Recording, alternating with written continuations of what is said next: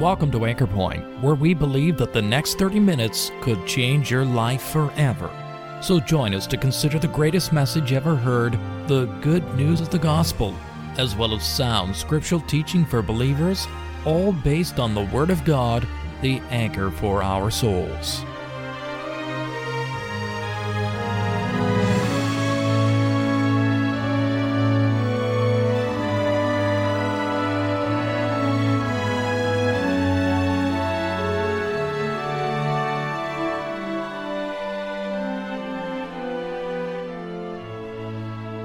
Today's message explains the truths of the gospel using 4 very simple words, and they each begin with the letter L.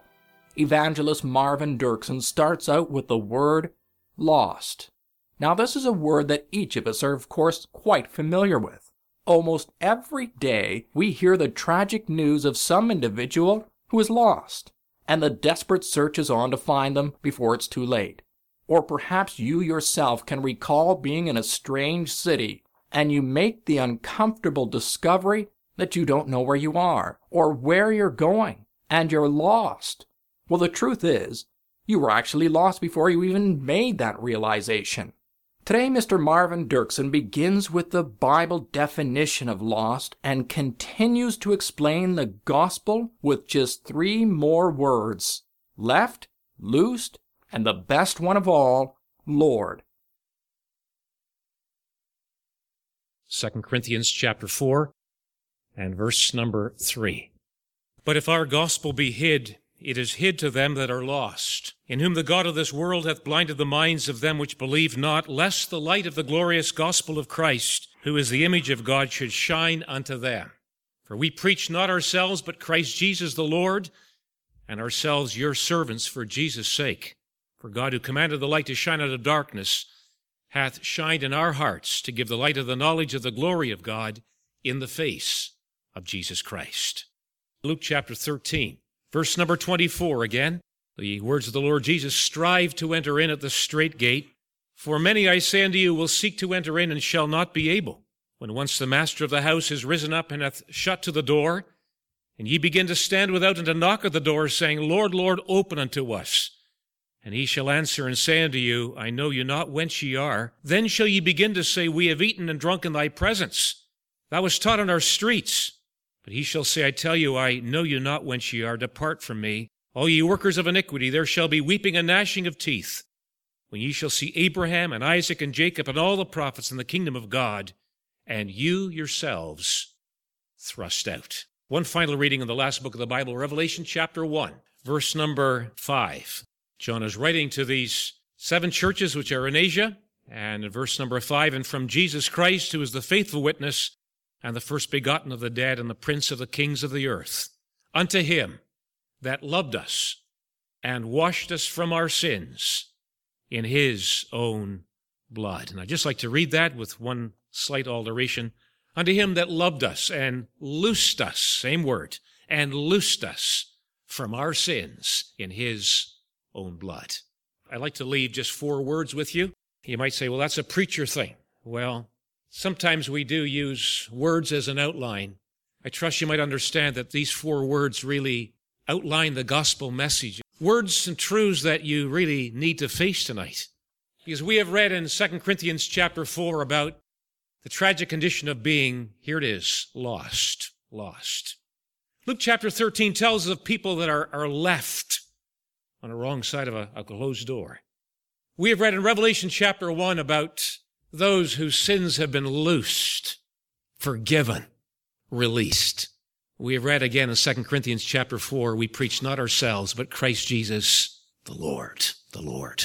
Your eternal destiny will depend, not on your works, but on what you do with this blessed person, the Lord Jesus Christ. One of the greatest difficulties that every gospel preacher faces is to seek by the help of God to make individuals aware of how they appear in God's sight. That is a difficult task because most people think that they're doing fine. They're not in prison.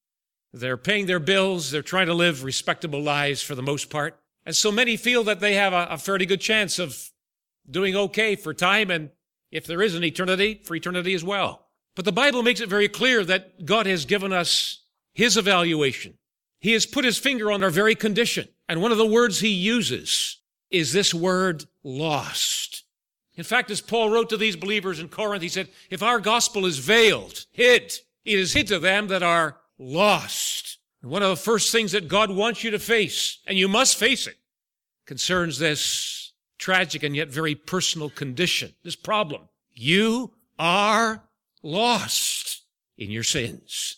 There were 5 young people. Well, I think they're young people. They were between 18 and 30. So they were young people. Entered into a 7-mile cave in West Virginia. They were going for a day's hike in this cavern. Now, I don't know if anyone had been there before, as far as this party of 5 were concerned.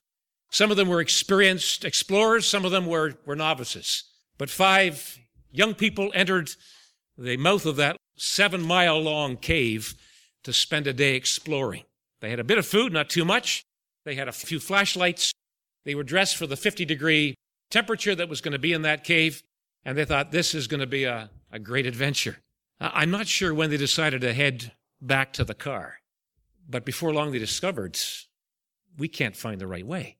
And they continued the search for 48 hours, 2 days. By hour number 32, 2 of them decided they had finally stopped.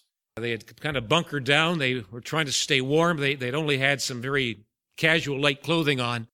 But at the 32-hour mark, 2 of them said, we're going to make one more try. And they left. And 8 hours later, they came back and they said, we're lost again. We can't find the way out. And the only thing that tipped off the people on the outside was the fact that there was a car parked in the parking lot that was there in the morning, was there at night. And they called rescuers in, men that rescue people that knew the area, knew the cave. And after 8 hours, they returned because they were afraid of getting lost themselves.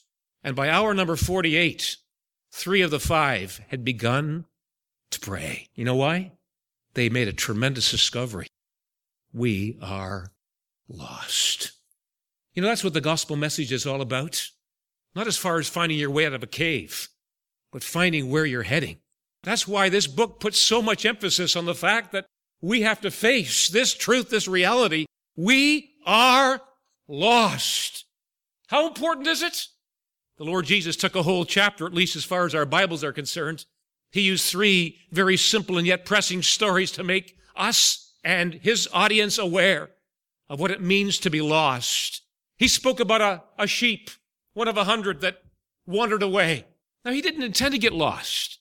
He was just looking for some more grass. The grass is always greener on the other side of the fence, it seems. And so this little sheep, very innocently, just began to move off from the rest of the flock. And there came a moment when, I don't know if he ever realized it, but this little sheep was lost. He was lost with regard to his relationship to the shepherds. He was lost with regard to his relationship to the rest of the sheep. And he was lost in the tremendous danger of realities around him. And one of the greatest discoveries you could ever make, and I'm looking at these young men here, teenagers scattered through this audience and older ones as well, one of the greatest discoveries you could ever make is this discovery: I am lost and I am in danger perishing. The Lord Jesus spoke about a coin.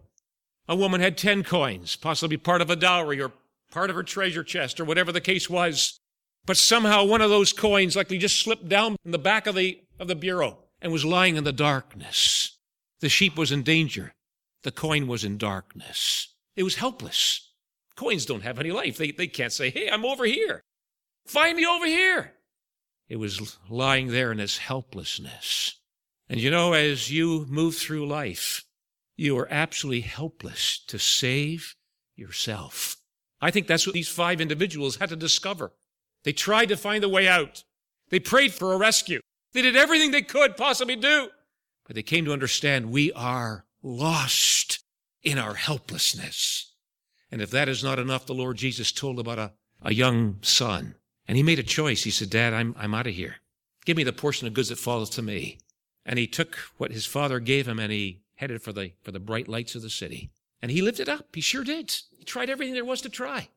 Till a moment came when the famine arose, when he ran out of his resources, when his friends left him. And for the first time in his life, he discovered, I am lost. lost in his relationship to his Father. And as you take all that the Bible speaks of with regard to this simple, all-important word, lost, you understand it's one of the greatest needs that we need to face. Your sins have separated you from God, and sin will take you farther than you ever intended to go. Don't fool yourself. I've been preaching long enough to see young men that used to sit in the front seats, but you could hardly pay them to come to a gospel meeting now. They've heard it all, and they've made choices, and they've gone down the road. Sin will take you an awful lot further than you ever intended to go, and it'll cost you more than you ever intended to pay. Sin is costly business, and sin will keep you longer than you ever intended to stay. It's serious to be lost, and if our gospel be hid, it is hid to them that are lost. I wonder, have you ever faced that? Have you ever acknowledged, oh God, I'm on the wrong side of that door. I'm heading for the wrong destination. I am lost.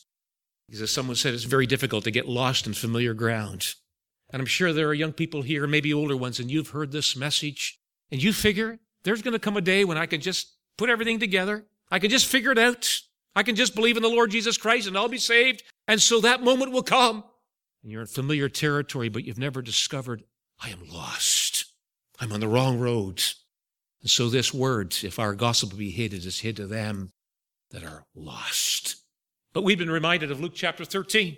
You know, Luke 13 is a very, very solemn portion, as we've been hearing, because we have read of individuals that were left. And you know what is really sobering to me concerns the words that they spoke to the man on the other side of the door. Lord, Lord, open to us. And then they said, Lord, we have eaten and drunk in thy presence, and thou hast taught in our streets. You know what that means in our context here tonight? Lord, we were sitting at the gospel meeting. We had a Bible, Sunday school Bible that we earned. We knew all the verses. In fact, we actually sat at the breaking of bread. We've eaten and drunk in thy presence. We saw our parents do that. They had the right words. They were associated with right things. They knew divine truth. Thou hast taught in our streets. Lord, we knew the Bible. You know what the problem was? They never entered in. And the open door that's still open tonight by the grace of God, a moment came when it swung shut. The coming of the Lord is drawing near. He could come tonight. And if the Lord Jesus returned tonight, and I know you've heard that, but you know, one of these days, as surely as I stand before you tonight, one of these days, a preacher's going to say that for the very last time, and it'll happen. It really will.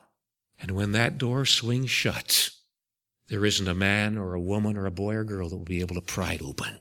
One scoffer, a young man, said, he says, when one door closes, another door will open. Preacher said to him, he says, you're right. When the door of heaven swings shut, the door of hell swings wide open. And men and women and young people that intended to be saved, intended to get into that open door, intended to land in heaven, will be left for all eternity. What a tragedy. What an awakening. What an abandonment. And the language of Luke 13 is sobering. Thrust. Cast them into utter darkness. And the force of God's power will be overwhelming. No hand will be able to stay him, as men and women that have refused Christ, have neglected the open door, that thought they have lots of time, that were familiar with spiritual things but never put much value on it personally. They will knock at a closed door, and they'll be left for the endless ages of eternity. I wonder who here is not only lost but will be left. I'm so thankful for what we have read in Revelation chapter 1. Because Revelation chapter 1 takes us into the very presence of God to a group of people who have been saved. They'll be singing. But you know, the singing of the redeemed in heaven will far exceed anything that we've ever heard. And they'll sing of a person. Unto him who loved us and who loosed us from our sins. I wonder if there's anyone here with a burden of sin tonight. Known, recognized, felt. And maybe you've come to this gospel meeting and you're saying, I wonder, is it possible to have forgiveness? Is it possible to have peace with God? Is it possible to have this heavy burden, not on my back, but on my soul? Is it possible to have this loosed?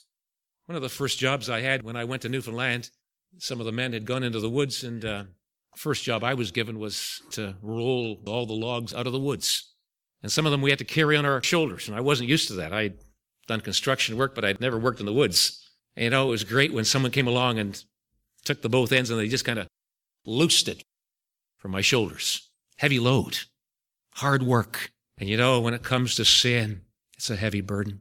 There is one who is able to loose you from your sins and loose your sins from you. There is. And that's, of course, the whole truth of the gospel. But you have to face your sin. You have to face your burden because, you see, friend, your sin is known to God. Known to God. There's an awful lot of things done in secret. There's an awful lot of things that are covered tonight. There are emails sent that you hope no one ever reads.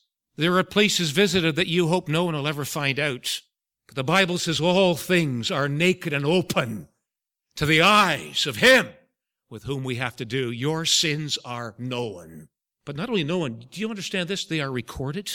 God has a record book. And every single sin that we have ever committed is not only known, but recorded by God. Maybe hidden from others, but known and recorded by God. This comes to mind was a young father whose marriage had fallen apart. He'd found another friend that he became engaged to, and he and his fiancée were preparing to get married, but they were having some difficulties with visiting rights. His ex-wife and her boyfriend weren't cooperating. He just went to his lawyer and said, "What can I do? My ex-wife is not allowing me to visit my daughter and son." That lawyer gave him just a very simple piece of advice, and within just a matter of a few days, he and his girlfriend disappeared. Search was made, and finally, in a very shallow grave just beneath the surface, their two bodies were found. And within just a matter of a month or two, the ex-wife and her boyfriend were arrested, and a court case was set.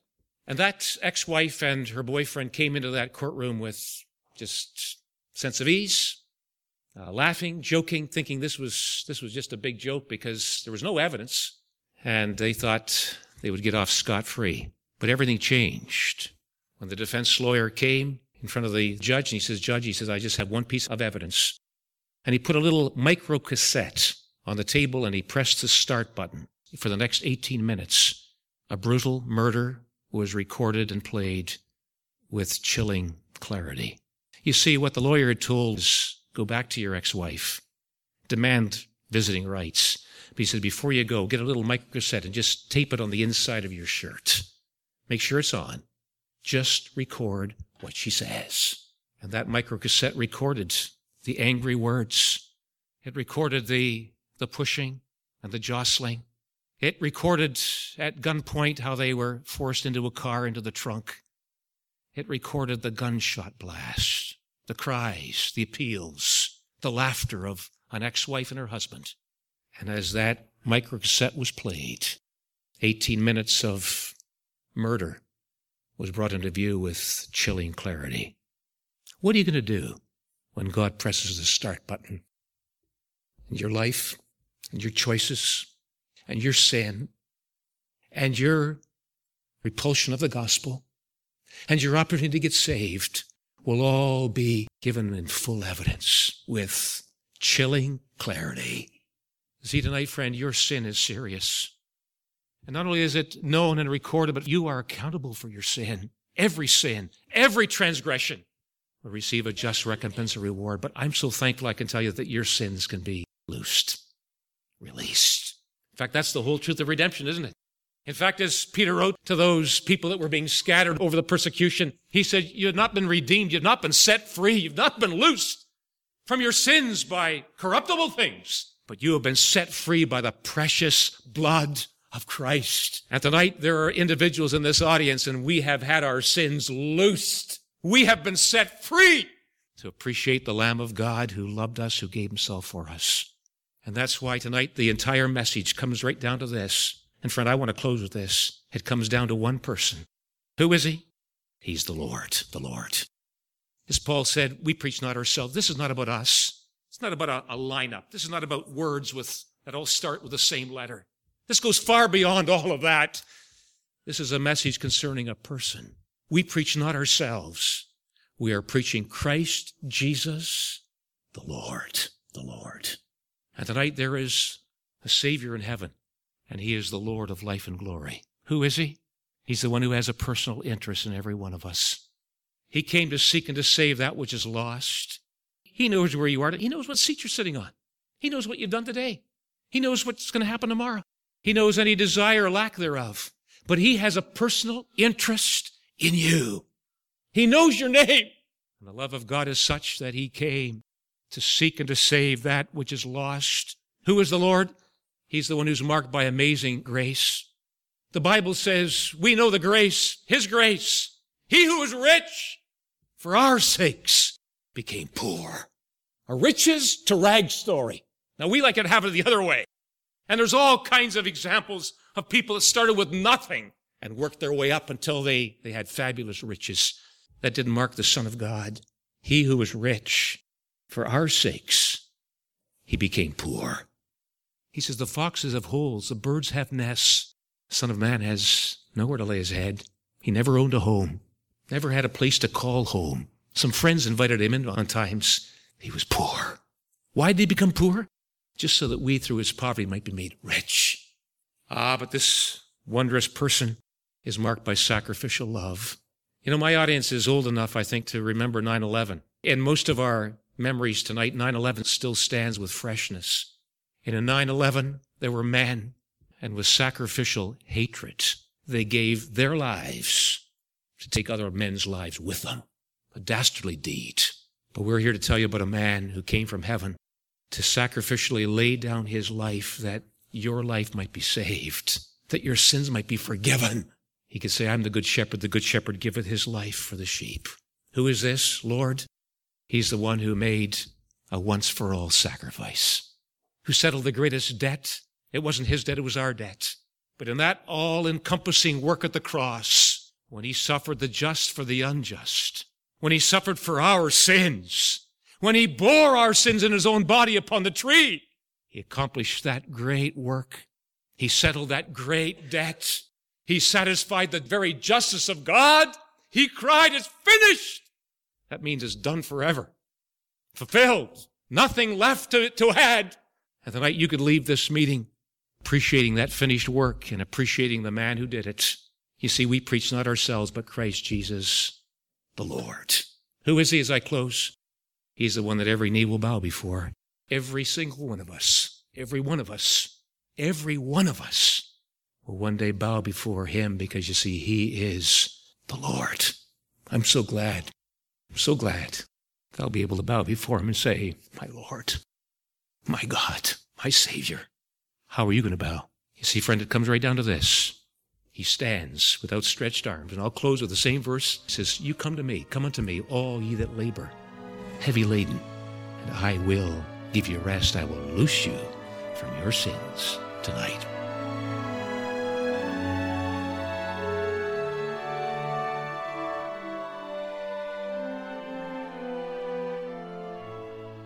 Yes, it's the Lord Jesus Christ alone who can loose you from the burden of your sin and truly give you rest. Again, I repeat the closing scripture, come unto me, all ye that labor and are heavy laden, and I will give you rest. What a wonderful promise from the Lord Jesus himself. Why don't you come to him today, now, just as you are? If this or any of our Bible messages here at Anchor Point has made you aware of God's interest in you, or if you'd like some literature or a visit that would help you to understand these important truths, why don't you drop us a line at email@anchorpointradio.com. We'd love to hear from you. We're glad that you were able to join us at Anchor Point today. Anchor Point is sponsored by Christians who are meeting in various gospel halls. Each of these Christian assemblies holds gospel services as well as regular prayer and Bible studies throughout the week. No collection is ever taken, and a very warm welcome awaits you. And if you've been challenged by today's message, would like to know more about the truth of the gospel, or of gathering under the name of our Lord Jesus Christ, following New Testament principles, please feel free to check out our website at anchorpointradio.com. There you will find more information, as well as the location, programs, and meeting schedules for the Gospel Hall nearest you. My name is John Sharp, and thank you once again for listening. And we invite you to join us again next week at the same time for Anchor Point, where we believe that in times like these, you need a Savior. And in times like these, you need an anchor.